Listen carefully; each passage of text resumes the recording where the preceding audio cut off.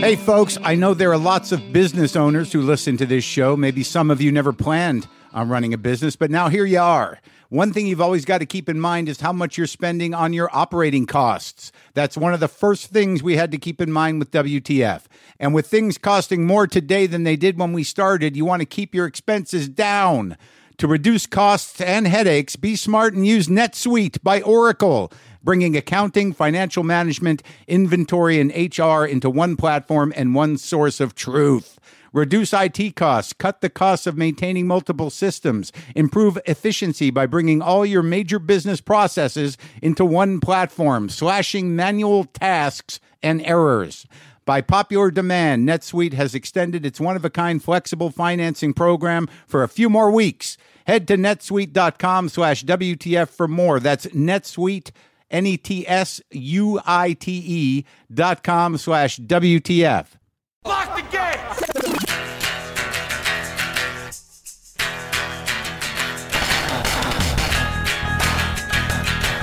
All right, let's do this. How are you, what the fuckers? What the fuck buddies? What the fuck nicks? What's happening? Thanksgiving. Happy Thanksgiving. Can you handle it? Are you okay there? Did you get your cooking done? What's happening with the turkey? Are you doing the turkey now? What are you making right now? Are you working on cakes? Are you doing cakes? Are you doing sweet potatoes? Are you doing Brussels sprouts? Are you doing that weird green bean casserole that no one really eats anymore, but some people have grown comfortable with it? Are you doing the weird sweet potatoes with the marshmallows and the brown sugar? Are you being healthy? Don't be healthy. It's one day a year where you can fuck off. How are you doing your turkey? Did you brine it? Did you baste it? Did you put spices underneath the skin? What have you done? Have you tried? Did you blow up your house trying to fry it? What's happening? Is there a fire in your neighborhood because you exploded your idea of having a fried turkey? What's going on with your bird? Did you do a duck? How many ducks out there? Any geese? Anyone do a geese? Anyone do a tofu turkey thing? Not great. You know what you're getting with that. What have you got going? Mashed potatoes, garlic potatoes, anything new? Anything happening? Did you make some weird variation of cranberry sauce with a spice that probably shouldn't be in cranberry sauce, but you read it in a magazine, so you thought, why not try it? And then everybody at dinner was like, what's wrong with this cranberry sauce? Did you do that? Did you do that with some tarragon or some other kind of weird thing? Did you add something to something traditional that you did out of boredom in hopes that it would be an exciting new thing, but instead, not unlike traditions of any kind, everyone was up in arms? How dare you do that? Why change anything? Don't you understand? We're trying to keep Thanksgiving consistent. What are you, an artist? What are you, a fucking artist? Happy Thanksgiving. Good luck with the pies. All right, so you know how it goes. Look, today I'm doing, this is a recording of a live show I did at the Bloomsbury Theatre in London. Had a nice live audience. My guest was comedian and writer David Baddiel. He's a stand-up. He's a writer of children's books. He's a writer of grown-up books, like his book, Jews Don't Count, which he also turned into a documentary that's out now. And I had not read it. I'd heard about him, and I set out to read his book. I read the book. It's interesting where you deal with a British writer writing primarily about Britain, where, class is a thing and happens and is acknowledged, but also in talking about the left. They have an established sort of left there that has definition, unlike here. Don't talk about class here unless it's the middle class disappearing. Other than that, no talk of class. There's always been talk of class. It's ingrained in the class system there. So it was an interesting conversation. He's also funny. I've watched some of his shows. He's got interesting family stories, a great history of stand-up stuff. So, yeah. So I'm going to play that for you. And also, Brian Jones has been making cat mugs for me, obviously, as you know, for years to give my guests. And every few months, he makes a batch that you can buy, you people, you civilians. And now you can go directly to this site, WTFmugs.co. Go ahead and bookmark that or sign up for email updates. These things go quick. I want you to get one. New mugs will go on sale this Saturday, November 26th. They'll go live at noon Eastern, and you'll want to get on that because they usually sell out immediately. So, look, I don't know what you're dealing with. All right, I don't know where you're at this Thanksgiving. I do know that this is a an interesting time of year because parents can bond with their kids around my reading of Turkey Trouble for that charity I did. It's a charity called Storyline Online. I did it a while ago. The woman approached me at the SAG Awards, actually, and it was fun. I didn't know what I don't have children, but I can be entertaining. But it's kind of funny because it's pretty popular. It's very popular this time of year, obviously, and I always get a lot of nice feedback. And sometimes they show it in classrooms. It's fun. It is fun to read children's books. I don't do it often because I don't have children. But you can watch it. Go find it. It's called Turkey Trouble. Mark Maron. I guess you can find it that way. You can get it right at Storyline Online. But aside from that, I don't know what's up with you guys. I don't know what you're doing. I did not go to Florida this year. I'm not in Florida this year because there's a couple reasons. In order for me to get out there and to bring Kit with me, and to they didn't need me to cook this year because my cousin's doing it. So to fly out day before and then hang out day of and then leave the next day and go to Florida for that seemed crazy. So I'm going to go see my family another time in the next few weeks before my HBO shooting. I think there's some balcony seats for that second show left over. But yeah, I'll go see my family then. And I'm going to go over to Gimme Dan's house, and I'm going to cook, I'm going to smoke a brisket, and I'm going to make a chess pie, and I'm going to make the famous stuffing that I got from my gourmet existentialism professor who was in love with me. Yeah, I believe he's passed. I tried to find out, but it seems that I got validation on that. That guy did teach me how to cook, though. He didn't turn me, but he taught me how to cook. So getting back to you, as I say every year, and as I've said before, to those of you who have heard me say it, first and foremost, use whatever options you have at your disposal to maintain your sanity without hurting yourself or others. That means, taking a walk, taking a breather, trying to, think before you yell. Try to, keep your shit together in the sense of you have control over that. You can make choices in a moment. Take a breath. These are aggravating times. They're still aggravating times. It feels a little better than it has in the last several years. I mean, there's a little relief, I think, but it's still scary, and there's still a lot of things to be terrified about and angry about. I get it. But if you're with family, just try. I'm going to try. I'm taping this obviously the day before. And I'm going to try to lock into my cooking and enjoy some of that meditation time. I've been very busy with a lot of stuff, interviewing people and also going to see movies for guests, which is fine. And also having some pretty good conversations lately with a lot of different people. But I just, look, enjoy the fucking fall weather. I don't know, maybe you're in New York or the East Coast, or maybe it's just you're under snow. Look, just please, for your own benefit and for your families, just use whatever options you have at your disposal to maintain your sanity without hurting yourself or others. There's wiggle room there. Hurting yourself does not mean, eating a lot or shame eating or anger eating or any of that. Gorge yourself until you're tired. Do that as opposed to argue with your old dad, your old uncle, your old mom, your kids. Just eat. Eat those feelings. Today is a day to eat feelings, especially if you're with your family. Okay? I don't need to say too much, but try to enjoy your holiday. I hope all your food turned out well. I'll share this live one with you, which was funny, and we haven't done one in a while. And there's also I think I do another intro. I did a live intro that night in London. So this is me talking to David Baddiel. He is the author of Jews Don't Count. You can get that wherever you get books. The documentary version is airing on BBC 4. Please take care of yourselves, will you? Sometimes I wish I paid more attention in school, or in some cases, any attention at all. There are probably a lot of things I could have gotten more out of, like literature, and now it's probably not in the cards to go back to school and study the classics. But luckily for us, there's a new podcast called The Foxed Page that dives deep into the best books of all time. This is basically like the best possible college English class, but more relaxed and fun. No pressure of grades or needing to prepare something to say in class. It's only the books you want to read and know about, presented by best-selling author Kimberly Ford. Everything from Cormac McCarthy to Madame Bovary, from classics like Frankenstein to modern hits like Lessons in Chemistry. I love Ireland, but I missed the boat on James Joyce. The Foxed Page has a 3-part series on Dubliners, and that's a pretty great starting point. Want to get the most out of what you read? The Foxed Page is for you. Get it now wherever you get your podcasts.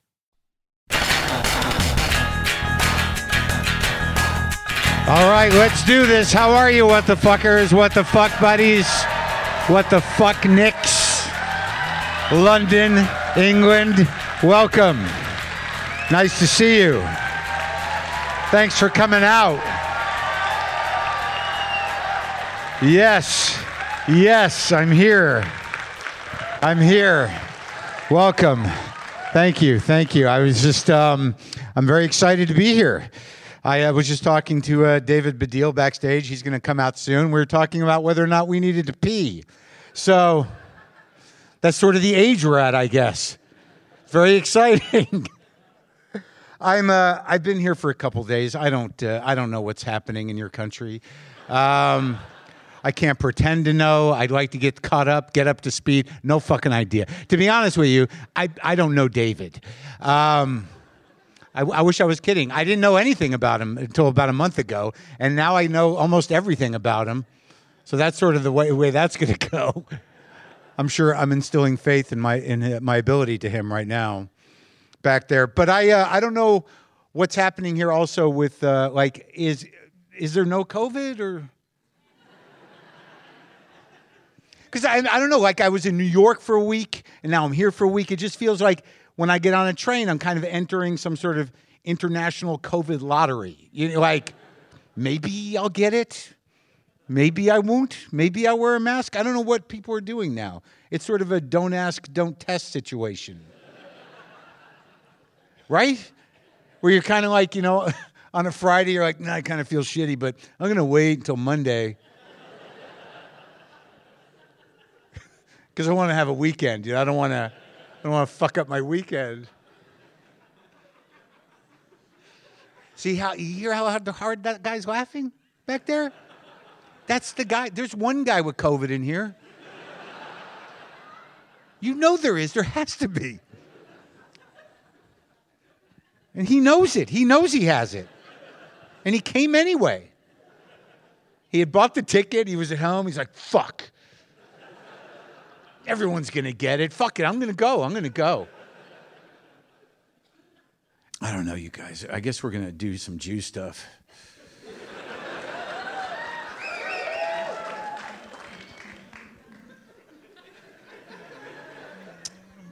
Because David and I have the same management, and I think it was his idea. He's sort of like, I think what we really need is a couple of secular atheists, self-centered, too much information, Israel apathetic Jews to have a summit, an international summit of some kind.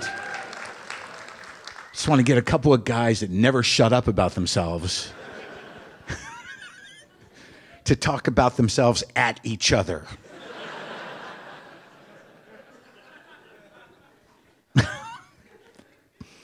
But I do. It's interesting because the Jew thing. I read his book and I enjoyed the book, and a lot of it was very sort of Britain specific. But yeah, because we don't have. Well, maybe I should talk to him about this. He's going to be out here in a minute. I don't.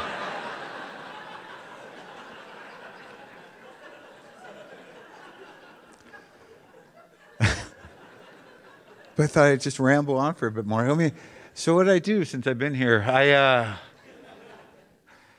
I don't know what after a certain point I don't travel internationally much and I don't stay here long, but I generally think at some point in my life, I'm 59, that I would know all of the breakfast items. And I'm not making a joke about a traditional English breakfast or any of that. It took me years to realize that you guys don't eat that every day. I really thought it was my job. I got to put all this down every day, the whole thing. This is what they do here. I want to be like them. But there was something on the menu at my hotel that I had to do research on. And tell me if it's is bubble and squeak a thing? So it is. How am I 59 years old and I was looking at the menu and I'm like, I'm going to guess what that is. And I was off. I thought it was some sort of uncuttable sausage. That just must be a sausage you can't cut, and it just bubbles, and it squeaks when you try to cut it. That was a pretty good guess, I thought. But it's not. It's a cabbage dish, and I like cabbage. And there's potatoes in it. And apparently it was popular if you had absolutely no money at all for a long time. Tomorrow I'm going to have it. I didn't have it today. Should I have it? But is it something that you guys, do you make it at home? Or are you like, you know what, I'm going to make bubble and squeak tomorrow for the special brunch? It is? It's that kind of thing? Leftovers. Oh, so you just put it all together. Your potatoes and your cabbage. How many people, you eat that much cabbage? I mean, is it that? Because I eat a lot of cabbage, oddly. But I didn't know that everybody did. You're just sort of like, oh, fuck, we got leftover cabbage again. Where are those potatoes? That happens like weekly or special? All right. So the Jew thing, well, here, I'll bring them out. But let me read a couple of emails that to set this up, sort of. Because I talk about being a Jew a lot, and I do it aggressively. And I'm not sure why all the time. But I've been doing it for years. Like if I do a comedy special, and this goes way back, where I'm not even sure I gave a fuck necessarily. When I was coming up, I really was annoyed. Even though I loved the old Jewish comics, I found they trivialized being Jewish somehow. Like I honestly hated Jackie Mason. And it was because he just, like he would do things like, Jews just like to sit down. You're like, what does that mean? So, and I mean, I didn't know how it benefited anybody. If you're a Jew, you'll eat a shrimp, what is that? You're not supposed to eat them. All right, whatever. So I never knew how to be Jewish on stage for years. And when I did it, it was always sort of way over the, I guess it was in 90. When did I do that HBO special? When I was a kid. Him and I have been doing this a long time. But I did a whole thing about how, I'm a Jew and, of course, we have all the money. And, yeah, we do. We have all of it. And like that toned, I'd be like, you could go to almost any synagogue and they have a special room in the basement that's just sort of like gold bricks and jewelry of different sorts. And you can go in there and just kind of sit with it and be like, I can't believe we have it all. Yeah. And there's a weekly newsletter we all get, the Jews News that we get. And it's just always the same headline. We've got all the money again. So that was the tone of it. And I think somewhat of that tone has remained. I learned something from a guy named Paul Mooney, who was a comic, a black comic in America, who, used to write for Richard Pryor. And, I middled for him. I featured for him in Sacramento once. And he would do like 2 hours plus for like a primarily white audience. And I didn't really understand why, because he didn't do particularly well because he was very aggressive. And then I realized it over time after watching him for a week is that like if you're a white person and you don't think you're racist, after like 2 hours of Mooney, he'll find it in you.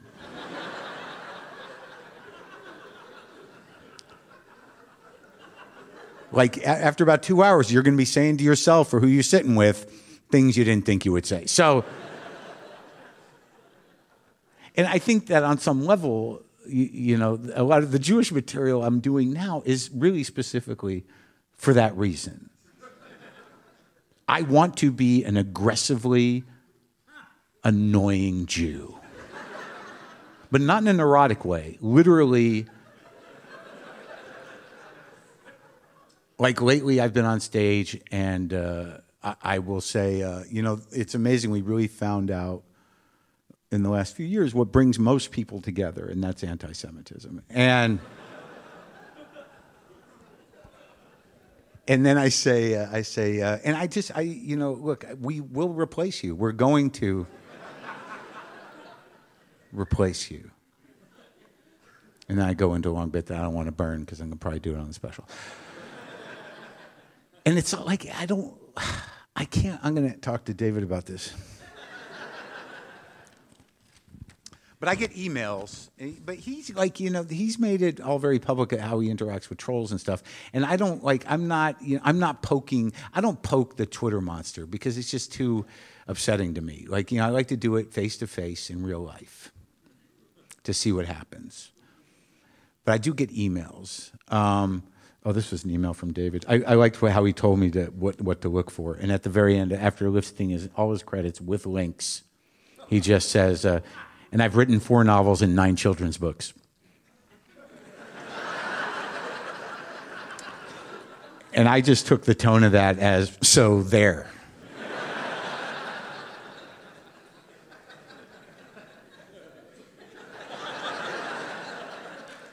I do want to know how he's so productive, because we're very similar, and our parents were the same, and I don't know how he managed to keep his shit together so well. Here are the emails. Hi, Mark. I like your podcast a lot. In one of your last pods, you talked about a guy who criticized all the Jew talk in many of your podcasts. You thought he was maybe an anti-Semite. I just want to remind you that when having mega interesting guys in your show, say, for example, Stephen King, David Lee Roth, Gene Simmons, etc., I haven't had 2 of them on.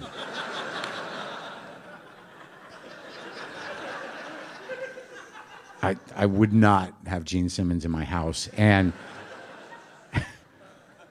I've talked to David Lee Roth, and that was exciting. And Stephen King, I don't think is Jewish, whatever. So he goes on to say, not too many listeners give a shit if they are bar mitzvahed, baptized, or if they are Vancouver or Montreal Jews, etc. It's just for us listeners. It's not very interesting, but it's your show, and you should run it as you like. Good luck, Gunter. Real name. And I said, Gunter, I will. When you said this, you gave yourself away. Quote, it's just for us listeners. It's not very interesting, unquote. You don't find it interesting, not us. That other guy was an anti-Semite. I don't know about you. Thanks for listening. So,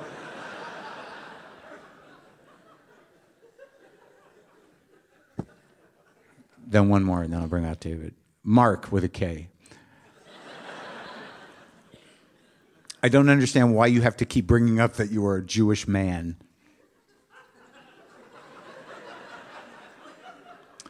You're not even a church-going man. This guy's very confused right out of the gate. But you can't go 5 minutes without bringing it up. I am Native American and Spanish American, and I don't bring it up once a month. No one cares about that but you. You always bring it up with some of your guests that you know are Jewish. No one cares, all caps. The only one that does is you. Let it go, Michael. And I said, anti-Semites care. You're asking me to let go of my ethnicity when most of the world wants to erase it. You want to erase it. Plenty of people care. Jews care. Maybe ask yourself why you are so mad. Yeah, see?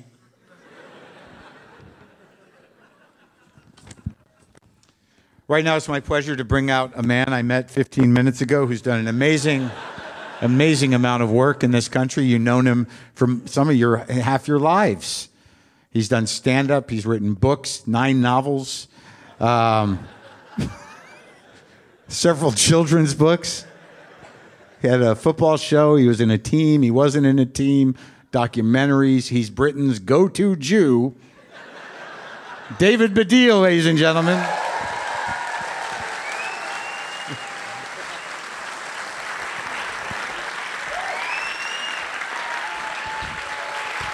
Thank you. Hey, Mark. Hi.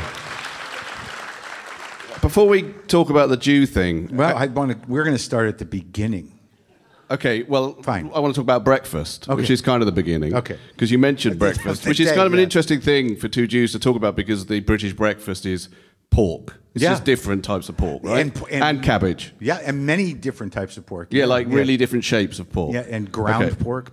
No ground pork. Oh, yes, well, yeah, it is ground pork. Sausage is ground pork. Yes, it is. Yeah, sorry, I didn't know. I'm so Jewish, I didn't know that. Okay. So I did a thing when I was on tour recently. I decided to, because I am, as you say, on social media quite a lot, to talk about the fact that when you're on tour in the British hotels, that's what you're offered every morning. And if you've got the kind of willpower I've got, you can't not eat it. Right, it's fucking impossible not to eat it, right? Right. So I would take a picture of it, say this is my willpower, I'm having it again. But what happened, and you may not know this, is that it revealed a fault line in the British public, which is they are obsessed with the architecture of the full English breakfast.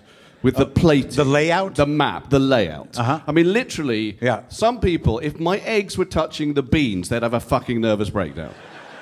Really? Yeah, really. People would write and say, I can't look at this. Are there people that don't eat them together? Like you separate the bean. You can't eat the beans. There's quite a famous expression. It actually comes from Steve Coogan's character Alan Partridge, which is that if you have eggs and beans, you have to use the sausages as a breakwater.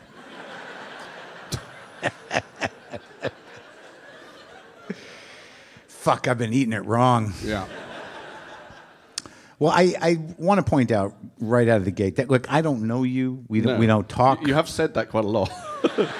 It's almost as if you're trying to disassociate yourself from... But let me just point out, look how we're fucking dressed. Look at our fucking faces. What the fuck? It's ridiculous. Like, you've got... Look at the boot. The same boot. They're Chelsea's. Yeah. Mine are nicer. I like them with a point. How are they nicer? They're just shinier. No, these are nice thick leather. I'm just saying they're nicer doesn't make them nicer. It's a point. They're pointy. I like them pointy. Okay. Black jeans. Yeah, black jeans. Western shirt. Yeah, and the face. I can't believe you're not talking about the face. I see the face. I know the face. So it's like there's a fucking really odd mirror here. I know. See, I've always thought, like, I've been mildly obsessed with British Jews my entire life. Have you? Yes. And yet you've never heard of me. What the fuck? Yeah. And the idea of it, not British Jews. Not the platonic reality. One British Jew, Peter Green. That's the only one. Peter Green? Yes, Peter From Green. Fleetwood Mac? Yes, was a British Jew. I thought you very meant obsessed. Sir Peter Green. No, Peter Green. Peter Green from Fleetwood Mac was a British Jew, and I was so excited about that. I'm like, I knew it. So... Right. But the idea that there were British Jews at all when I was younger was just sort of like, that's amazing. Right. Yeah. And the fact that... Americans don't think there are ethnic minorities in Britain.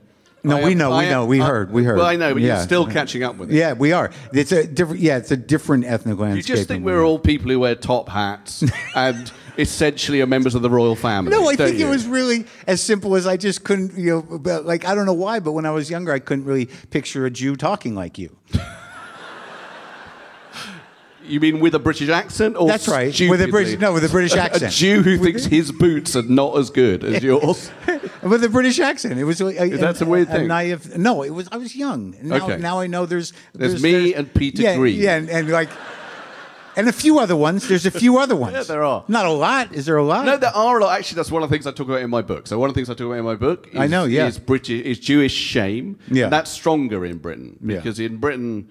Jews are not as out as they are in America. Like, Maybe that was why. One of the things that there's a publication called the Jewish Chronicle, right? Yeah. Which is the British Jewish newspaper. And someone once said to me, a Jewish person said to me, the headline of the Jewish Chronicle every week is basically, they hate us, right? And I said, no, no, it's they hate us and let's not make a fuss about it, right? That's the British Jewish thing. Yeah. So I am unusual in that I am very out. I mean, a bit like the guy who wrote to you, he would hate me even more because I am absurdly out about being Jewish. And lots of British Jews in comedy aren't, to be honest. They're hiding? They're not hiding. Do you know they're Jewish? I know Do they're they know? Jewish. Well, I wonder if they know that they're all Jewish. Do you want to out them? Go ahead, out them. Do you know that Stephen Fry is Jewish? Okay. I did not know that. Did Holy you know fuck. Ben Elton is Jewish? Do you know Ben Elton is Jewish? That makes sense. Okay, but there's quite a lot of Jews in this audience, and Jews... They do the research. Jews know other Jews, yeah. Matt Lucas.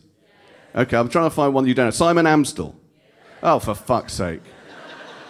And they're all My comics. friend... I'm just trying to think of someone they don't know. Frank Skinner. Okay, he's not. But the thing about being out and Jewish and aggressively out is something that... a lot of people don't like it. Well, I know, and it makes a certain point. And I'm not always clear as to why I do it. You know what I mean? I've been doing it a long time, aggressively. But I don't find myself as some, like, intellectually, I think you came into it later, too, where you are aggressively pointing out anti-Semitism and making yourself... I think in my last special, I told the audience I was voluntarily making myself a target because I think it's important. But I don't know if it's a selfish thing or it's actually a tremendous deep concern for Jews. Well, I was always, from an early time in stand-up, I talked about being Jewish because basically I'm an incredibly limited performer. Yeah. Right? I can't do anything except be myself on stage. If I try and do an accent, it's embarrassing. I can't move away from myself. But you did sketch. You did things. I was always just myself. I was going to say shit. That's not fair. On myself. I was just myself in a hat. Yeah. You know? Or myself in big trousers. But you'd calibrate your voice a little bit. Not hardly.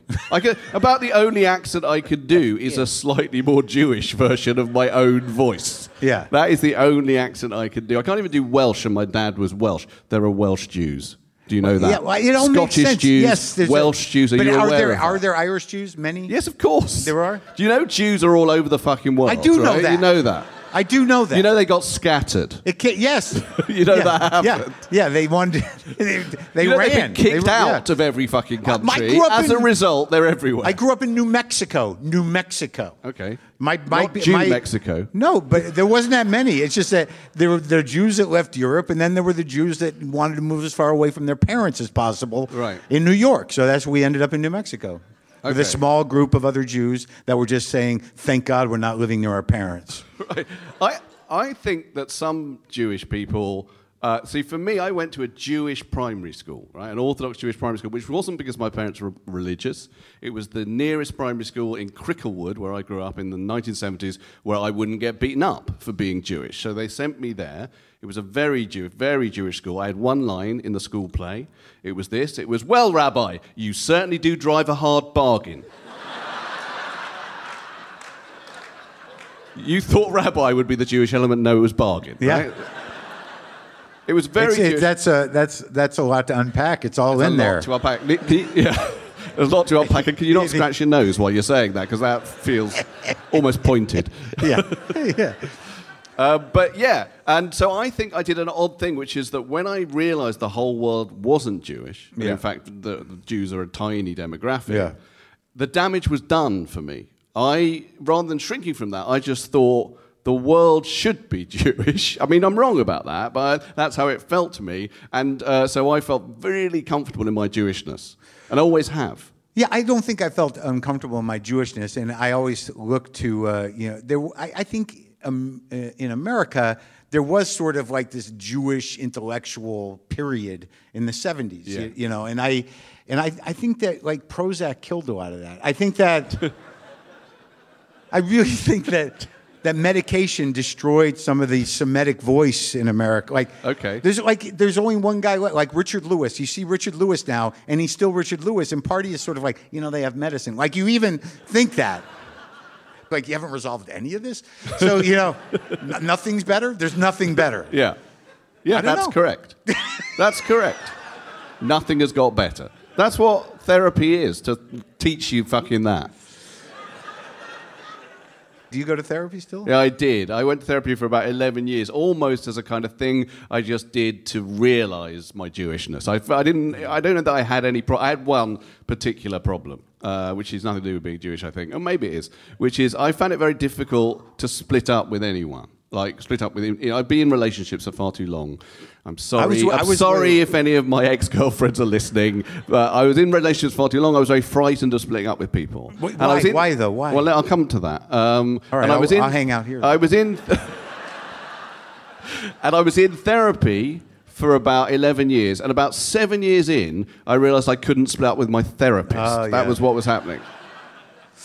And the reason is, I can tell you why, actually, which is like, have we done with the Jew? We'll come back to the Jew thing, okay, because this is we're jumping around. Jew thing. Maybe this is, right? That's the big question. So when I was first famous, right, I realized that I could have sex with women, right? Yeah.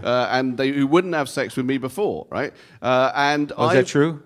Yeah, well, I realized that was a possibility. A lifetime of just masturbation. Yeah, before, well, I'd been with one Jewish woman, and it was mainly masturbation. Yeah. Yes, that's what it's like. But I found that I couldn't. Like, there were lots of people I knew at the time, and all of these people are now sweating. I have some payback because they're all now sweating that something's going to happen to them. But I don't have that problem because I wasn't able to exploit, as it were, my fame in order to be promiscuous. I see, because I didn't want to be. Can I say this? I didn't want to be a cunt. Yeah. Right. And you have to be a complete cunt. Someone's applauding that.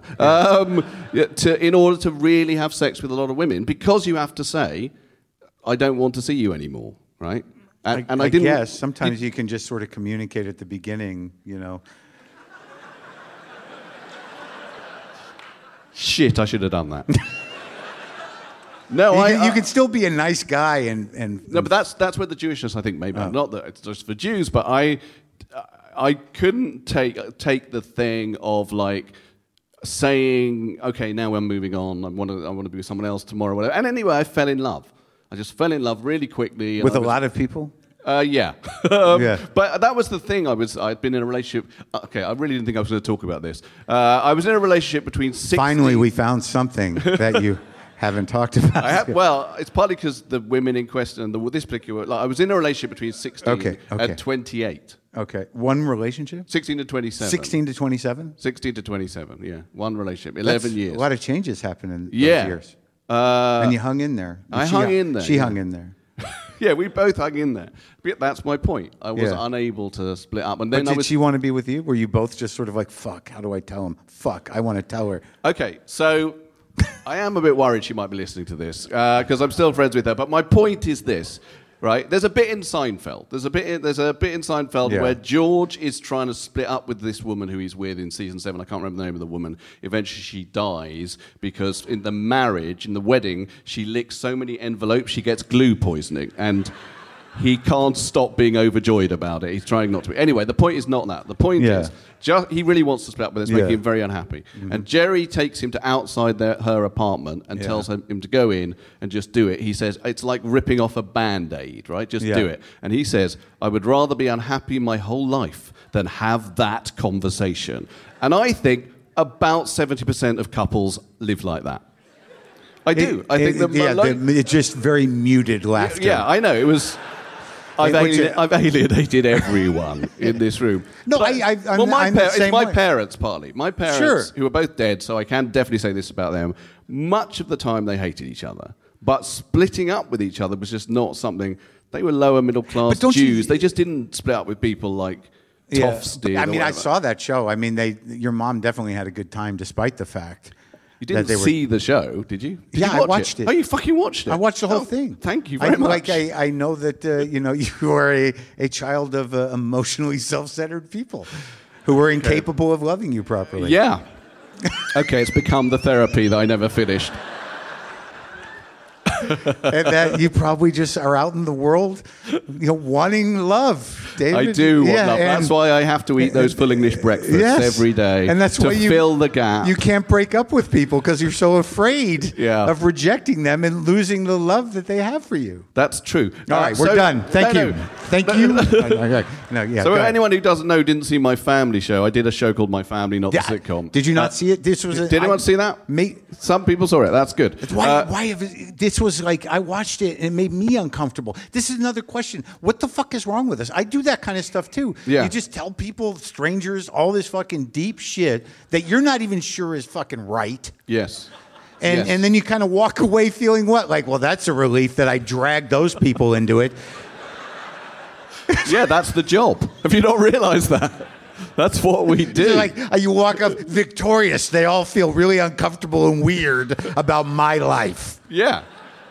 Well, okay, so this is what happened in that particular show. So for anyone who doesn't know, who didn't see it... Well, you sent me a bad copy of it. You were like, I did the show in Australia and Canada, and there's only one tape existing. and midway through the tape or the video, the guy's he's pointing at his feet or something. It's not even a real video. The thing, you can't see what you're pointing to on screen. I'm like, there's a lot of shame involved in the show. You didn't want this to get out, did you? No, yeah, I did and I didn't. Maybe that's the dichotomy.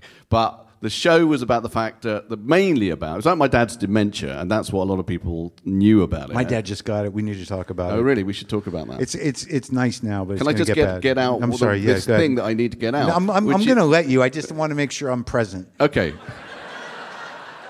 That's how I do it. A lot of interrupting. You've never listened to my show? Never. Okay. Well, I got a weird bootleg copy once, and it was Yeah. kind of like it wasn't really clear That's what was weird, being 'cause- yeah. Yes, that's my point. okay. Right. So it was also about the fact that my mum had an affair with a golfing memorabilia salesman for her whole virtual adult life and transformed our world into a world of golf. So that because my dad got made redundant when I was quite young, so we had very little money, but we would still have statues of Lee Trevino fucking everywhere. And she was very proud of this affair with the golfing memorabilia salesman. In fact, they're like a high point in the show is at one point she's about to go to New York and she writes to this guy, and by that time my mum was getting a little bit older, and she was also quite proud of her illnesses. She was a Jewish woman and she liked to tell people about her ailments, and this email, if I can remember it, says something like the leukemia and also the Crohn's disease makes me very tired, but perhaps you can join me to make the naps more interesting, right? And she says this, and people might think, well, that's a private email. No, she CC'd it to me and my older brother, right? And when I asked her, how did you do that? She said, well, it was a mistake. Yeah, what fucking mistake is that? Oh, Butterfingers, I've CC'd a sexual email to my sons, right? So the show was about this. It was a heavy show, and it made me wonder about myself in terms of like, because I've done shows like when my second wife left me abruptly. Properly.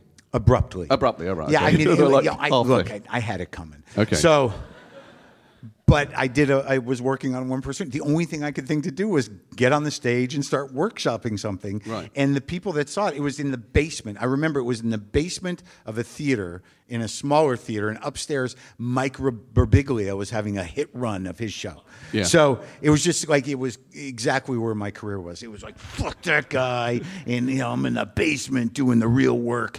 And so I was talking about this woman leaving me, and it was still happening. And it was meant to be a workshop. But I realized that it wasn't really a show. It was just I needed to get it out to rooms full of strangers so they could, live with it. And it wasn't meant to be reviewed. And someone from Time Out came, and they were like, this show it's very interesting. It's very raw. It almost seems like Maron's not really worked this stuff through. So it's a little hard to watch, but it was very engaging.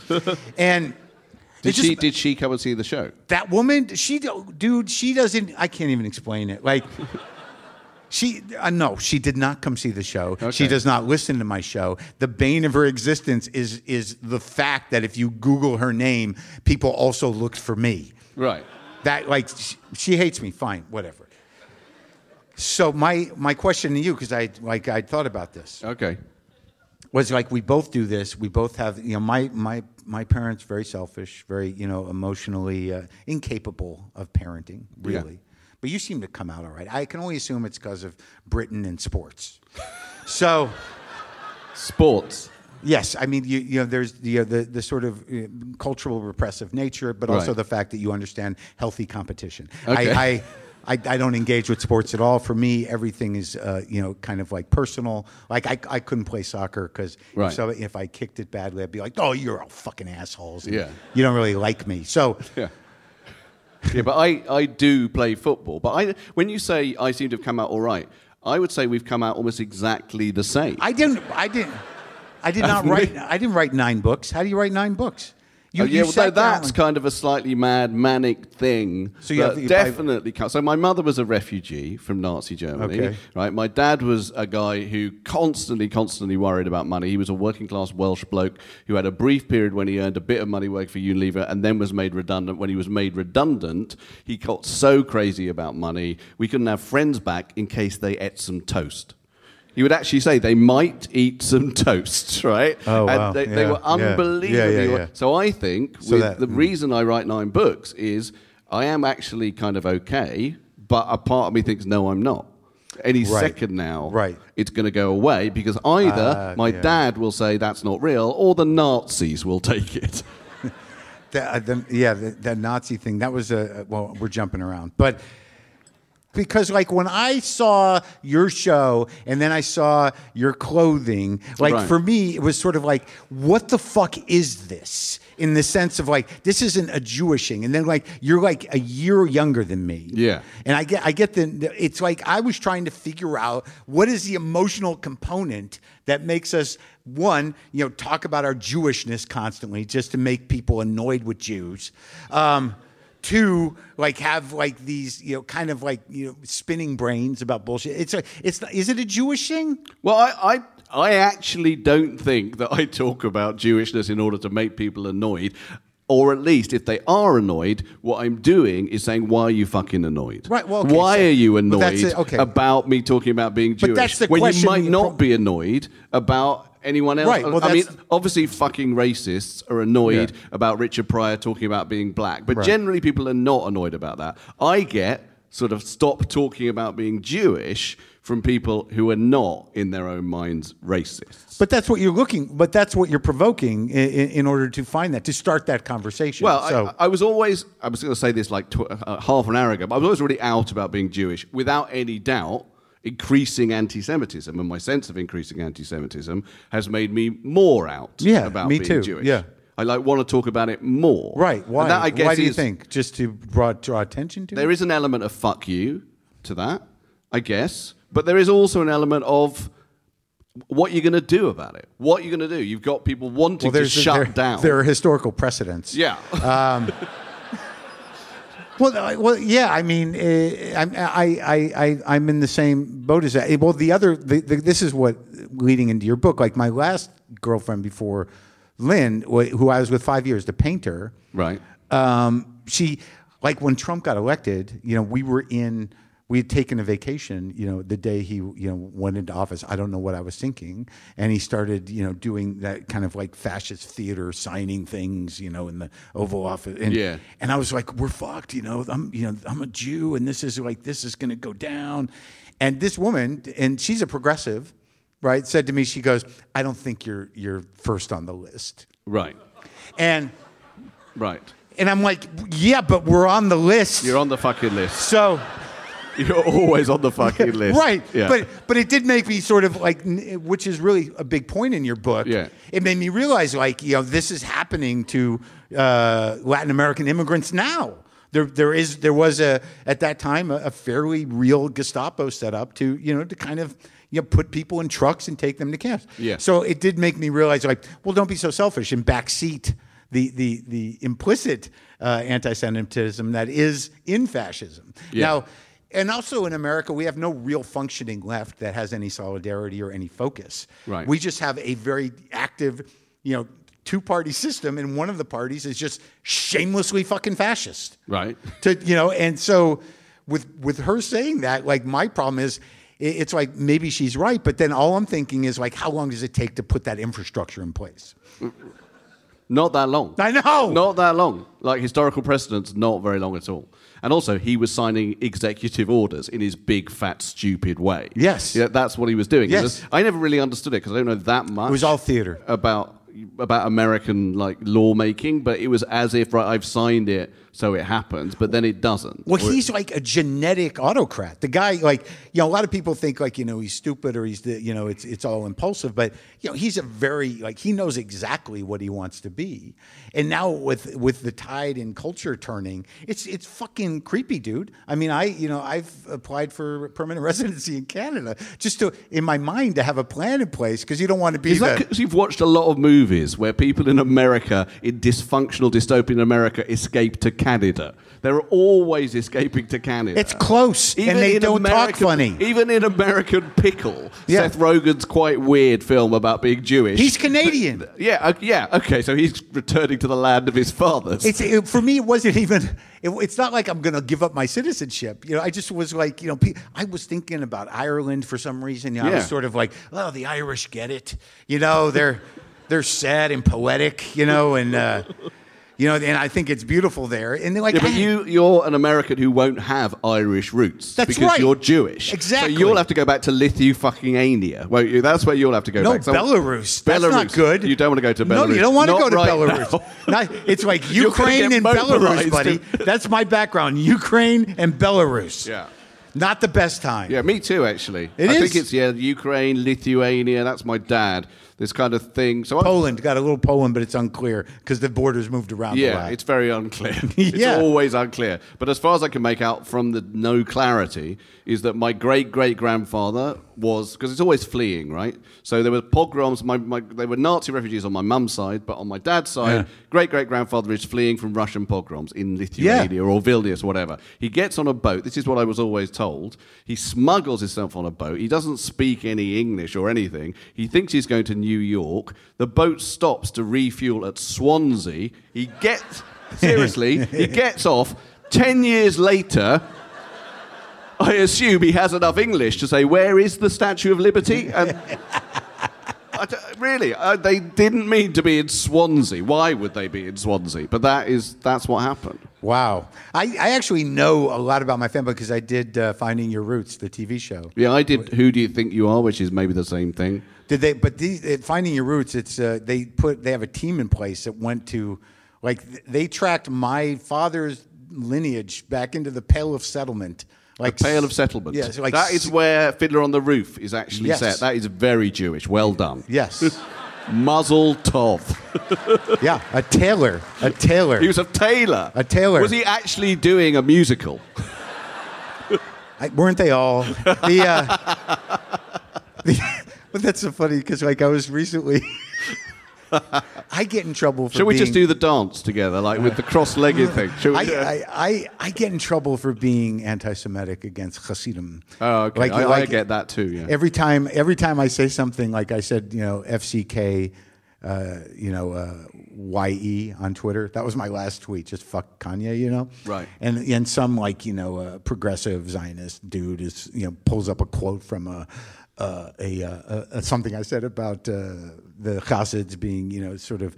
I said they're so genetically tight as a community. They don't even, if they didn't have the outfits, you wouldn't know they were Jews.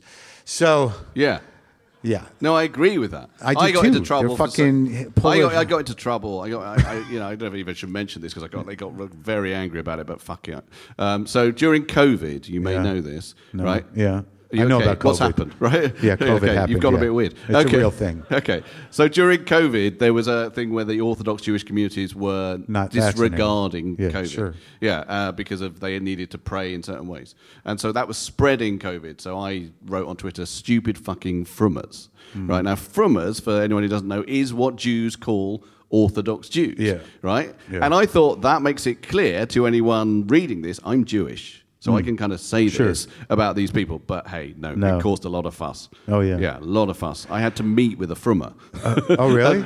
I had to have a public meeting with a fucking frummer to talk through it all, yeah. Yeah, I just find that, the whole insulated community, sort of, the genetic lines and the sort of homeschooling, and it's like, it's disturbing to me, but they get very mad because they believe they are the Jews doing the repopulating post-Holocaust, and that they are preparing and making sure that it's never going to happen again. I don't know if that's true, really. I mean, how many people are Chabad really bringing in with their trucks? I don't know if they have those here, but in New York, they just drive around these trucks and they make you do tefillin. Yeah, they'll just drag you in here. Jewish, and they'll drag you into a truck and make you do tefillin, even if you don't know what's happening. And then they just throw you back onto the street. Wow. And you just sit there forced to question who you are in the world. You know what, Mark? They'll never spot us. But I think my point was, like, I recently was, and I told this story, I think, on the podcast maybe, but I was renting a car in New York, and it was late at night. And I was walking into this the place, because the story is about them not having cars, but there was an Orthodox, a Hasidic guy at the counter, like, gesticulating madly. Right. And in my mind, I'm like, that could be excitement, or he's mad. Like he might be like, I love my car, but. Because they're a bit, they like very to dance. expressive. That's what you're saying. Yeah, exactly. They like to dance and shout. It was being anti-Semitic again. It was just sort of like, look, he's dancing. But is that anti-Semitic? I mean, it kind of is. But is it anti-Semitic, or is it just like making fun of those guys? No, I turned the corner, and there was 6 kids, from age 3 to 16, and a woman who looked exhausted. Exhausted. Yeah, from just having and just babies. She had this look in her eye, just completely Stockholm syndrome is my projection. Okay. And she was pregnant again, and it was the saddest looking pregnancy I'd ever seen in my life. Did she have "Help Me" written on her shite? On her rig? On her wig? Yeah, is that what it's called? Yeah. Well, that's the thing. I thought, I can save her. This is my moment. Oh, right. Yeah, I can pull her away from this. That's who your third wife should be. Right, I pictured that woman. I would get the car, I'd throw her in it, I'd call my mother, I'm like, I'm marrying a Jew. She's in the car and we're already having a child. She's a big Jew. Yeah. Yeah, finally. My first wife. Have you not been with a Jewish woman? My first wife was a Jew. Okay. Oh, God, you look actually ill.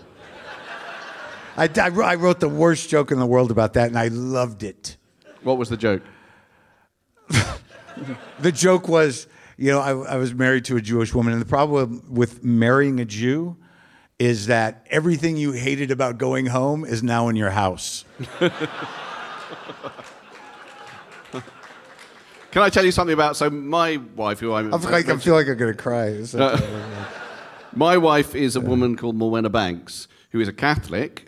She's of Catholic background, and she's quite well known, possibly because she is the voice of Mummy Pig from Peppa Pig, which is complicated for a Jewish bloke, to be honest with you. Especially if you eat all those full English breakfasts. You can. Yes. But the Catholic thing is interesting, because Frank Skinner, who I do a lot of work with, is also Catholic. This is your third comedy partner? It's my... Kind of, yeah. Okay, well, I've had quite a few. I like to think of you as my third comedy partner. I think it's going well. Yeah, it's going well. Yeah. But I don't know how you get on with, I don't know, Catholics in America, but I think that Catholics are a little bit like Jews, in that in Britain, there's something different about them. Mm-hmm. Something not obviously different about them, maybe, but it is different. Mm-hmm. And that difference is enough to make them feel marked in some way, in the way that I think Anglicans, I don't even really know what an Anglican is, but they don't feel like they're just the wallpaper of this country. Right. Well, Catholics have a dirty, weird history. And it's complicated, dude. I've been to Rome. You go into every church, there's just fucking dead wizards everywhere. That's Harry Potter, I think. Pieces. Same thing. It's the same. Yeah. Smoking orbs. Fucking the robes and the hats, these pieces of saints and dead. Yeah, how many fucking popes were there? If you go to Italy, it's like every church you go in, it's like there's 9 popes buried in the wall. And you're like, how long has this been going on for? They love dead shit. It's total witchcraft, dude. Yeah. And that's the same with the Jews. We're kind of witchy too. No, we're not as witchy, because I think the thing about think about the religion. Because I'm an atheist. I don't know. Are you an atheist? Yeah, you know, but you know, yes. Right. Glad we worked that out. Because I think the religion is such a fucking weird religion. The religion is of not... Which one are we talking about? Jews? Judaism. Okay. Yeah, Judaism. I had to say in a weird way, Judaism. Right, I don't know why. It's kind of like just a sort of OCD thing. It's not really about God. It's not really even about an afterlife. That's the whole point of religion, is an afterlife. That's Judaism, the racket. That's the racket. Yeah, that's the bait and switch. Is an afterlife. Everything's going to be amazing when you're dead. Yeah, exactly. But we don't even have that. No. Jews don't have a heaven. They don't What really happens? have it. What we have have is 614 mitzvot, things you're meant to do, things you're meant to wind around your arm, lights that you're meant to switch on or switch off at certain times of the day or night, candles you're meant to light, things you're supposed to say. Right. It's OCD. Of course it is. And that, like, I used to actually do a bit about that any sort of ritual, you know, is your spirituality. Like, you know, if you go back and, you know, check the gas 9 times and then count the steps and back up. Like, I mean, that's a full day. You know, like, and it does keep things organized. It's faith. That's like a religious Jew. I think so, but you know, when I'm checking the gas, it's really just fear of fire. Where I think when you're doing the thing around your arm, you know, your fear of God. I guess it's similar. It's the same thing. Yeah. You know, he appeared as a fire at one point, not in your house. Yeah, but in a bush. In a bush. Yeah. Well, that's the weird thing. But it's all fear. That's the point. But the thing I liked about Jews, though, is like it seemed like they were always in conversation. Like it doesn't seem like these other religions are talking as much to God. Like it seems like most of the old Jews are sort of like, what? What do you want? When am I supposed to do that? Now? Yeah. No, that's right. The Talmud is just really a long conversation. In fact, there's a woman called Dara Horn who's written a brilliant book called People Love Dead Jews. That was a round of applause for Dara Horn. Wow. She's great. It's a great book. But she ends up talking about how she so can't bear the amount of anti-Semitism that is out there that she just starts reading the Talmud. And then she slightly upends that by saying it's a bit like Twitter. I think, there's quite a lot of anti-Semitism on that. But that's what because she says it's just like scrolls and scrolls and scrolls of people arguing with each other, except not about trans politics, but about whether or not you should, start the Shabbos at 6 o'clock or 6 minutes. Which shoe do I put on first? Yeah, which shoe do I put on first, exactly. What does Hashem say about whether David's shoes or Mark's shoes are more pointy? Hashem! You see, I could see the pale of settlement in you when you did that. A small part of you, if you got offered, have you been offered the part of a Yentl in anything? No, I would do that. Yeah, I would do that. Yeah, to play actual Yentl? Well, normally, as I point out in my book, it's normally some big fucking goy who gets that part. It's normally a big yock. I'm using these words, right? They just mean non-Jews in a slightly derogatory way. As we know, that's normally given to someone who isn't. But we, you know, if Yentl is remade, if Fiddler is remade, if we're not too old, it should come to us. Yeah, we could probably... Oh, thank you. Thank you very much. We're going to be in Fiddler. That's what you just fought for. Yeah. That's what 9 people applauded. You do deserve to both be Tevias at the same time. The Tevier twins. But in your book, it's very interesting to me. I learned a lot about the book. It made it very provocative because it's structured differently. The government's structured differently here, and the conversations, much different here about it. But the sort of idea that anti-Semitism is not acknowledged enough on the left because there are more, sort of relevant isms to the movement is very interesting to me, and I don't know how we reconcile that because it eventually. What do we do? Well, firstly, how many people listen to this podcast? A lot. Well, like millions and millions, right? Eventually. Okay, so the book is called Jews Don't Count because you haven't said that, and fucking hell, why am I doing this, right?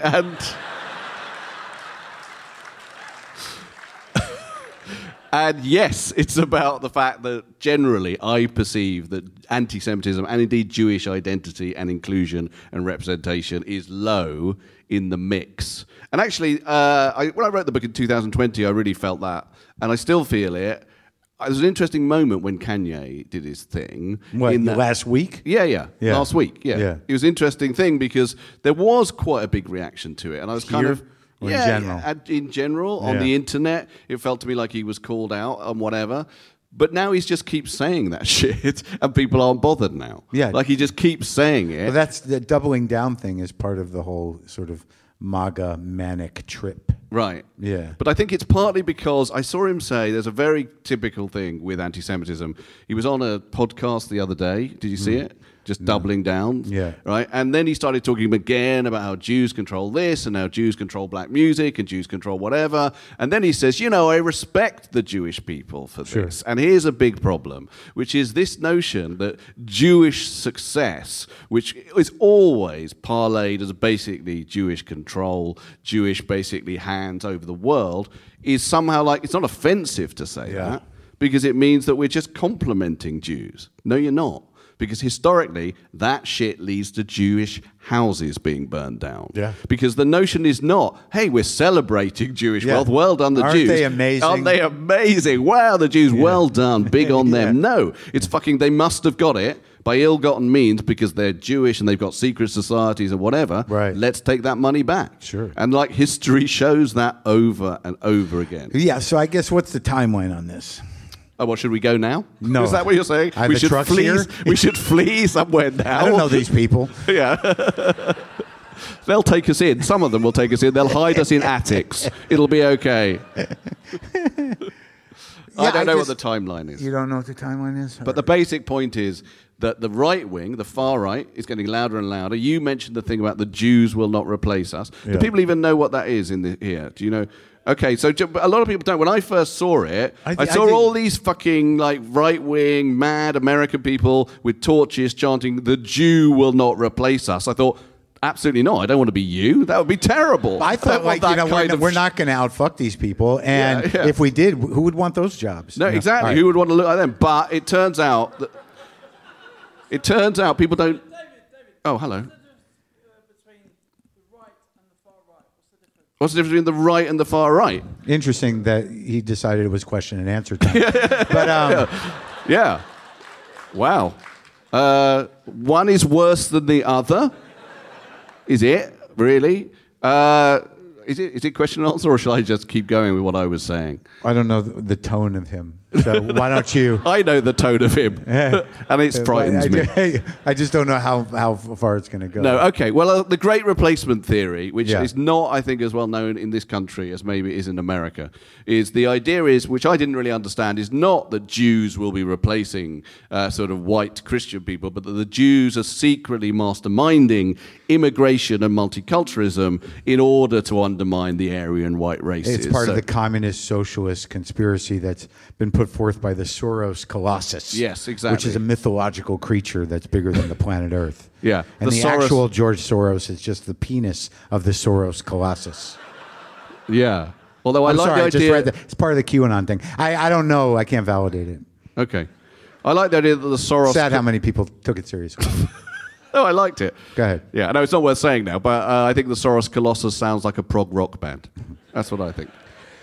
But yeah, I guess my concern is ultimately, and I panic about it all the time. I don't know how much you actually panic about it, but you start to realize in America that because so many norms were disrupted and so many of them aren't holding in terms of basic law and order, that attacks that happen seemingly isolated or spontaneous against Jews or any other religion, are sort of part of a pattern that will only get worse. So, I fear in America that these things will keep being identified, not as specifically as hate crimes as they should be, just as these random acts.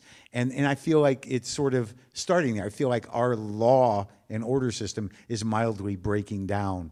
How is it here?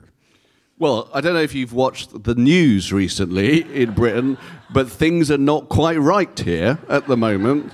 I just read before I came on. Did anyone see this? That in this new bill, they're doing a bill on fracking right at the moment.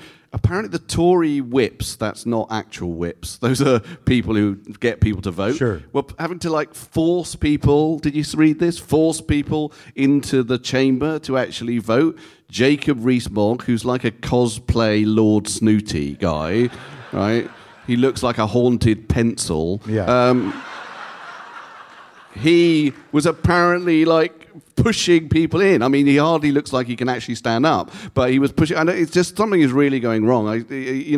Liz Truss, who is so out of her depth that you see her and you want to call the Royal National Lifeboat Association like straight away, is just like why you can't. It's not clear why she's Prime Minister. I don't want to explain the really boring system, but she got there because basically 80,000 Tory members mistook her for Margaret Thatcher. She's back. Yeah, exactly. That's as far as I can make out. That's what they thought. She looks a bit like, Right. So we're all in trouble. Yeah, it's all in trouble. But one of the thing I was going to say is that the far right are on the rise. They always have Jews in their sights. It's always, however much they're attacking other minorities, Jews are always kind of really at the center of what they're talking about. Even like people who go on, like white supremacists who go on these massive, horrible sprees, they leave manifestos, 70 pages of which are about fucking Jews. But it's such old stuff. It's these mythological ideas that, Jews somehow run the world secretly. Yes. Yeah, but that is shared on right and left. Yeah. That's the problem. It's shared on right and left, so that when the far right is on the rise, the left are kind of with Jews, kind of keen to downplay it a bit. Yeah. So, for example, I read, that's another thing that Dara Horn says, but when 2 religious Jews were killed in New Jersey a while back, like all the kind of progressive press didn't really report it as a hate crime. They said, oh, well, yeah, maybe there was quite a lot of gentrification in this area, right? And similarly, when 11 Jews were killed in Pittsburgh, in this country, a woman called Dame Jenny Tong, who used to be a Liberal Democrat MP, so again, on the left, she said, yeah, this is terrible, but what about what's happening in Israel, blah, blah, blah, blah, blah. So it's always like Jews can't be victims. It's a weird idea that like Except for Jesus. Yeah. How Jewish was he? We don't know. We just don't know, right? Yeah. Or he took the victimhood for the rest of us. That's the thing. Sure did. Fucking Jesus. Jesus. Eh? That guy, right? Yeah. But he gets taken away quite a lot. His Jewishness gets taken away. Yeah, I think we should get it back. Yeah. Maybe that's what we should be doing. It's just really celebrating the Jewishness. Jewishness. But then you become a Jew for Jesus, and they are cunts. I look forward to being cancelled by Jews for Jesus. That would be great. That's a weird cult, those guys. It is. Why bother? Anyway, sorry. No, why bother with Jesus? No. Why bother with if you're a Jew and the Jesus? That's the whole thing. David, people are confused. Yeah. And they want to believe in something, and it's causing all the fucking problems. Yeah. It's just this innate desire to believe in something that implies some bigger order or gives your life some definition. I mean, it's totally fucking crazy. And it's a problem when you are sort of an atheist person or a secular person, and you kind of, you try to keep your brain as clean as possible. I realize... It didn't sound like you were trying to keep your brain as clean as possible when you were picking glass out of cocaine. Oh, no, that was clear.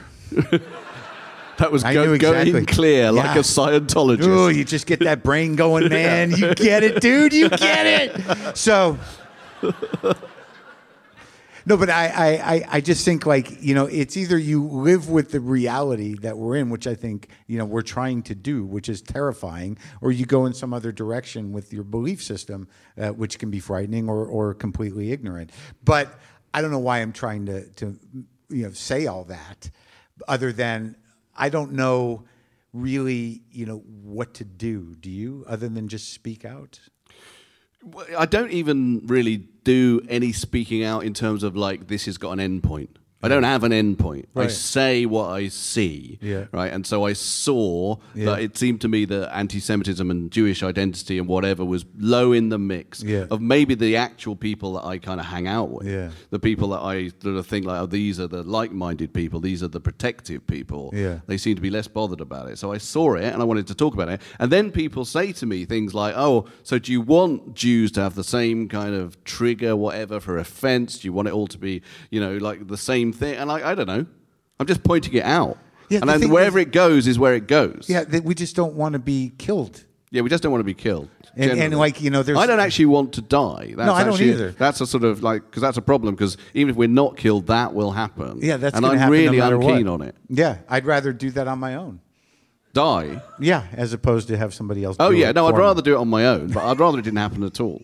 I know it's going to happen. Can we... Talk about cats? Yeah, well, I want to talk about cats because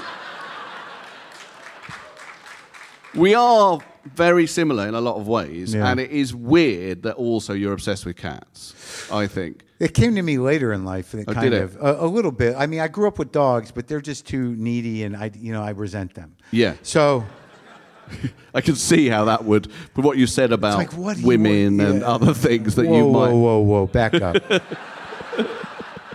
will not allow that connection to be No, made. I'm not making that connection. It's about you. It's about you. me. Yeah. Well, no. I find that if I want to be the neediest thing in my house. Okay. But you are happy to supply the needs of cats because I like cats because do you actually have a feral load? How many do you have? I had several. There was a feral crew that I rescued in Queens without knowing what I was getting into. Right. There was all these kittens in the back of my apartment when I lived in New York, and they were already going through the garbage and feeding themselves. I had no idea that means that it's over. You're not going to make a cute cat out of that. Right. So I trapped 4 of them in shoe boxes, and I brought them up into my apartment in Queens, and it was a fucking disaster. Yeah. I mean, like, one of them went behind the fridge. One of them, climbed up between the screen and a window. One of them got stuck on a glue trap and started flopping around. And then I couldn't get them out of the house because I didn't know where they were. They destroyed the entire house. And it was I had a similar situation because I had 3 cats, and then my dad died, and I took in his cat, and that cat was the half sister of the other 3 cats. Well, the mother was there and the 2 brothers, right? And but she hadn't seen them for 10 years. And I thought, I've known cats for a long time, but I still thought there'll be some family affection. Oh, yeah. It'll be like Surprise, Surprise or Long Lost Families. Yeah. Yeah, I've missed that episode of Long Lost Families where they all hiss at each other and then claw at each other and then hide under kitchen How long did it islands. go on for? Well, no, they still won't live together. Really? Yeah, I mean, they're in my house, but they have to be in separate parts of the house. Otherwise, they just go for like ages and ages. Like, what is that? I've done it. I've done that, so I've never told anyone this. So Zelda, who is that cat, hisses so often that eventually I thought, what if I hiss at her? That might stop her. And she just looked so, freaked out by it. Oh, you did? I did, yeah. Did it work? No, she just looked freaked out and then immediately looked at the other cat and hissed at them. It was like I was training her. Yeah. I don't understand them, but I've had, from that 4 in Queens, I had 2 for 16 years. And I just recently they went. Yeah. And then I had another one show up at my house, the black one, Buster. He just showed up to eat out of the bowl that I put out for the ferals I was feeding at the old house. And he was young, and I don't know, we grabbed him, got him fixed up, and he's a great cat, has kidney problems. And then... I'm sad to hear the kidney problems. Well, it's like... Let me tell you a story. The cat name that I'm very proud of, I used to live with Frank Skinner, one of my double act partners, and together we came up with this name for a cat, which was Chairman Meow, which I still think is the best name for a cat ever, right? I think it's a great name for a cat. You had a monkey, though, too. I had a monkey. I don't have a monkey. Oh, sorry. I have a cat called Monkey. Yeah, me too. Sorry, I thought you meant, do I have a monkey? Yeah, I had a cat called Monkey, but I had Chairman Meow. Yeah, Chairman anyway, Meow. I was really proud of the name, and I went with Chairman Meow to the vet when he had actually, she had kidney problems. She was a she, Chairman Meow. And I gave, just to the receptionist, I told the receptionist the name of the cat, people leaving, they don't want to hear stuff about ill cats. Fair enough. I said the name of the cat is Chairman Meow, right? And the receptionist just wrote down on her computer, Meow. Just like her surname, right? Which meant that when I went through to the actual vet and the vet got the name of the cat up on the computer, I could tell he was thinking, what a shit, unoriginal name for a cat. Meow. You're a comedian. Could you do better than that? Yeah. And let me tell you, a real thing happened with that cat, which is an amazing thing, right? Yeah. So she did that thing, which I don't know if your feral cats do, of just going to other houses to eat. And eventually, when I used to let him out, yeah. Okay, so this woman called Caroline, who used to live near me, she just basically took Chairman Meow in. Sure. Right? And then eventually she got a collar for Chairman Meow because she didn't have a collar, right? Yeah. But she decided, because she knew that it was my cat, to put, like, not Chairman Meow on it, but David. David with my phone number, right? My phone number. So for years, I was convinced that one day my wife would get a phone call saying, I'm afraid David's been in a road accident. He's in a bin bag. Shall we just hit him with a shovel? Right? Because he was shitting in my garden for ages. So anyway, you said about taking the cats. I mean, honestly, when I took Monkey to the vet and had to put I've had like 30 cats in my life. I've never actually had to put 30? one. Yeah, over the course of my life. I've probably been, but all of them have had the grace to die in ways that meant I don't have to pay for it. Did you find them? Or did they, Monkey? No, the ones that died. The ones that died. You know this thing that sometimes cats, Chairman did this, Chairman Meow, they'll just kind of go up the mountain like old Japanese people. Do you have mountains here? No, I mean they'll go up the spiritual mountain. Oh, I mean, they just go die in a They sewer go die somewhere because they realise it's their time. Yeah. But Monkey I had to actually take to the vet.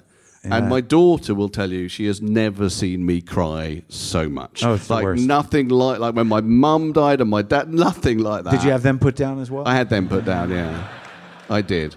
Good for you. It was the best thing to do. It was definitely the best thing to do.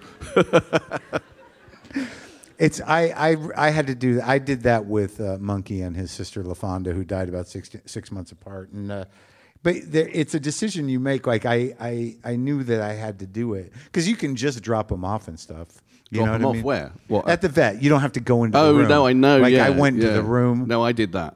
I did too. Yeah, I did but there too. was one really extraordinary moment. If you had this, so I take Monkey in, right? Yeah. And I'm upset. I'm incredibly upset, and I got him out the little box. He started purring. Oh, the worst. He started purring, and then the vet said, "Would you like to be alone with him for like a couple of minutes?" Yeah. And I kind of thought, "Fucking no, I can't handle this." Yeah. But I did. He hung out? Yeah. God, it was so awful. Then weirdly, after he was dead, I took a photo of him. That was kind of weird, like a selfie. But I wanted to send it to my wife, who wasn't there, to sort of share in this moment. I went in there with both of them, and and you just sort of you hold them, right? Mm. And the doctor does it. The 2 shots, was it the 2 shots? Yeah. One puts them to sleep, and Then another one kills them. I can't. I want to believe that's the right thing to do, to be there with them. But it doesn't feel great to me right now. No, but it's not for you. It's for the cat, isn't it? Oh. Kidding. It is, but actually, I do honestly would like to think that Monkey was comforted in some way. Sure. I mean, I think they trust you. Yeah, me personally. Well, no, the cats trust you, and they figure this is okay. He's here. Yeah, but that's part of the problem. I know. That's part of the problem. That's my point. Yeah, they trust you. He started purring because he thought, I can see. You could hardly see at all as it happened. But my owner is here. It must be okay, and that's part of what makes you feel bad about it. But it's the best thing, dude. Like, no, I know it's the best thing. My fucking Monkey was like, he was losing weight. I had to give him all kinds of medicine. It was hard to give him the medicine. He wasn't happy. Buster, the young one, was beating up on him. It was a fucking nightmare. Okay. But over the course of time, I had a lot of cats outside that, like, one of them wasn't even my cat. Right. Just came to my house to die. Well, did you administer an injection, or he just sat there? No, and it was died? like at my old house there were He several thought it was cats. the mountain. Yeah, He thought it was the cat mountain. It was the cat mountain. I had all these cats that used to hang around the old house. I didn't know if they belonged to people or they were wild. There was a deaf black cat They used to hang around my house. I don't know how it lived outside. It could not hear. Could not hear. Lived for over a decade before the coyotes got it. It was like an amazing mythological creature. Okay. And then there were all these other cats that hung around. One of them got sick and it was disgusting. But I don't know if he was anyone's cat. I took him to the vet, had him killed. So then there was. Oh, shit! Yeah. Did it have David written on it? On a collar? Oh my God! It did. And then, then the one that came to die at my house, I remember him hanging around once or twice, but I didn't see him for like 7 years. Where do you live? In And a then Did you live in a cartoon? Like where? I live in kind of like a hilly area in Los Right. Angeles, and Okay. there was a lot of wild cats, and there was a lot of coyotes, and there were just a lot of animals around. But this guy came back. When I saw him come back, he looked terrible, and I'm like, "Oh my God, it's been like 7 years, Odysseus. What?" And he just crawled. He almost got under my house. He just dropped dead. Oh right. Yeah. Just like literally. Yeah, but I felt okay. Well, this maybe it's. Did you bury him? No. What, you just left him there? No, I put him in a bag. What, a bin liner? Like a garbage bag? Yeah. Okay, fair enough. I didn't know him. No, he wasn't. He wasn't your cat. Can you put a cat in the recycling, or where does that go? The regular garbage. Yeah. Okay. What? What do you want from me? Yeah. You gonna put it Yeah. like the unknown cat grave on my property? What's that headstone there? That was a unknown soldier that came up injured. I don't think we Yeah. need to do a Q&A now that the problem people left. Oh, is it them? Yeah. What time is it? It's Have you had like- enough? It's up to you. It's your show. We're just going to cut it. What? The whole thing? No. We Well, can have a question if you like. Do we want to do the whole mic thing? I can just repeat them. Does anyone have one? Anyone have a question? You can raise your hand. Oh God. What? My garage? I didn't make him. He was the president, and yes, I made him. I'm like, get that man to my garage. I'm still in an actual garage. It's just different than the garage. I moved, and one of the reasons I bought the house that I'm in, aside from it's a slightly bigger house, and I didn't want to die in that 800 square foot box that I had. The old garage was great, but the one now is also in a garage. It's just a nicer garage. So I moved because a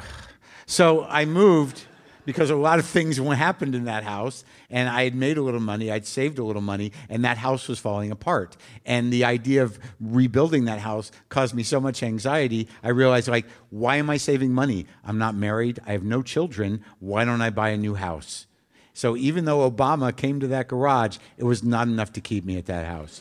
And You feel like you're a bit defensive about that garage. I'm going to say garage, by the way. I think it was the way she put it. Well, that was. I'm So- wondering if it was put in that way. Like, why the fuck did you leave that exactly, garage? yeah. I love that Everything garage. has gone Obama downhill. came to that garage. Yeah. No. It was practical, and yeah, Obama was there, and Boomer. That was the weird thing about that cat.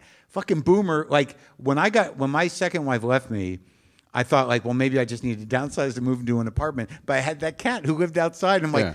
I can't move because Boomer lives outside, and what No, am of I going to course. do? No. It was a real thought. Yeah. I worry about my cats every fucking night. It's ridiculous. I have 3 now. I Yeah. have Buster, Charlie, Yeah. and You can't Sammy. remember. Sammy. Okay, someone told you who your cat was. How have Well, we got here? Sammy's like I've been kind of a little hard on Sammy. Have you? Well, Why? yeah, because I have Buster, who's like this black cat that is like intense, and so Kit, my girlfriend, talked me into getting Your girlfriend is called Kit. Yes. That's confusing. She worked at the Animal Humane, so Okay. she talked me into. She's not an get- actual cat, though. No. Okay. But she has 2 now. Oh, she- So she talked me into getting Sammy, who was a tiny little kitten. Yeah. And then, you never know how they're going to turn out. He's kind of a sluggo, So Buster just kept beating up on Sammy. It was terrible. I think it was almost like I think Sammy could have been a different cat hadn't Buster, he made him a submissive. Okay. Yeah. And I think he's like confused about it. Okay. But so now hang on, so we- which one's the submissive, and then there's one who's Buster's like a the dominant. dominatrix. Sammy's they're all men. Oh, okay. Yeah, they're So all what is boys. that? What do you call that? What's the I male call it, version of dominatrix? Just a dominant man, like I don't know, what do they call him? What? What? Alpha pussy, someone said. No, that's me. I'm the alpha pussy. That's an old bit of mine. No, I just feel like, Sammy. Anyway, it doesn't matter. So now we got Charlie, a third one, a new kitten. So Okay. now there's 3. And Sammy and Charlie seem to be bonding, and Sammy seems to be getting a little bit of his old spunk back. Yeah, spunk means something else here. His old joie de vivre. Yeah. Let's have another question. Yes. Okay, that's a bit of a Route 1 question for me. So do you know what football's coming home, the concept of football's coming home, all that stuff? Just take it. Okay. I'm trying to bring you in, but you're so not interested in sports. It's not gonna happen. As you said. Actually, well, I will tell you one thing about it. I'm going to tell you whether or not football's coming home, I don't fucking know, as ever. But one thing I can tell you, in case you don't know, is that the song, in fact, I can announce maybe on this show, though I don't know when this is going out. The song that you wrote? We wrote Yeah. Three Lions. Right. Football's coming home. It's gone to number 1 4 times Wow. in this country. There's a new version of it happening this Christmas, a Christmas version of it. Yes, that is actually happening. 2 Jews, me and Ian Brody, and the Catholic, Frank Skinner, are doing a Christmas football song. What about that? But one of the things about that is odd about Three Lions going to number 1 a number of times is I have a terrible voice. As everyone in this audience knows, I can't actually sing. And when it first came out, I got insulted about that in a way that I think is the most extraordinary. I'm sort of proud it's so insulting. Yeah. Q magazine, that at the time was like a big music magazine, it said of it that in the future, it reviewed it, Three Lions will be thought of as better than it was. In the future, it said folk memory will have erased the memory of David Baddiel singing just as effectively as it has erased the memory of corpse robbers during the Blitz. I didn't even fucking know there were corpse robbers during the Blitz. But I was sort of proud to be insulted on such a scale. Great reference. Yeah, it's a good reference. Yeah. Historical and smart. But it has got, it's a thing. It's the thing, Three Lions. Football's coming up, and I am very proud of it. You should be. It sounds like a big thing. Yeah, it is. Yeah. I'll send you the links. Thank you very much, ladies and gentlemen. Thank you. David Baddiel. Thank you. What a pleasure. Great audience. Thank you very much. Thank you, Thank London. you very much. Cheers. Thank you. Thank you, Mark. That was fucking great. Thank you. There you go, live from the Bloomsbury Theater.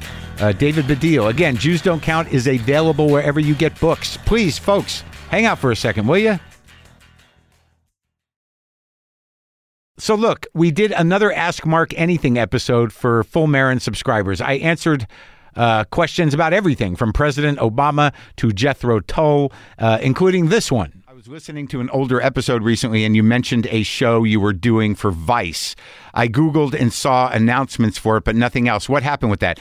I don't know what happened with that. Vice, the Vice network, was a big idea. They brought me in. I was very reluctant. They made promises. You know, we were going to try to do an interview show and have it be somewhat like WTF, but we have found that to be impossible, to do. And we did one pilot episode with John Cameron Mitchell, and they made all these promises about guests, but they could get none. Huge lists of guests kept coming and going. No one signed on. No one knew what it was. No one knew what the network was.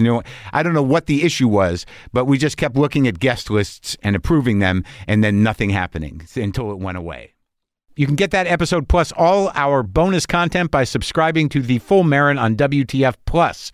Sign up by going to the link in the episode description or go to WTFpod.com and click on WTF Plus. My tour dates are winding down, thank God. I can use a break. I'm tired of myself. I'm tired of my material. But I'm not so tired that I'm not going to do a great show coming up in New York. Got to trim that shit down. But there's only 3 more left this year. My shows at the Orange Peel in Asheville, North Carolina are sold out. Still some tickets for the show in Nashville, Tennessee. I'm at the James K. Polk Center on Saturday, December 2nd. And my HBO special taping is at Town Hall in New York City on Thursday, December 8th. There are still some tickets for the second show. Go to WTFpod.com/tour for all dates and ticket info. I did a little pensive guitar for you.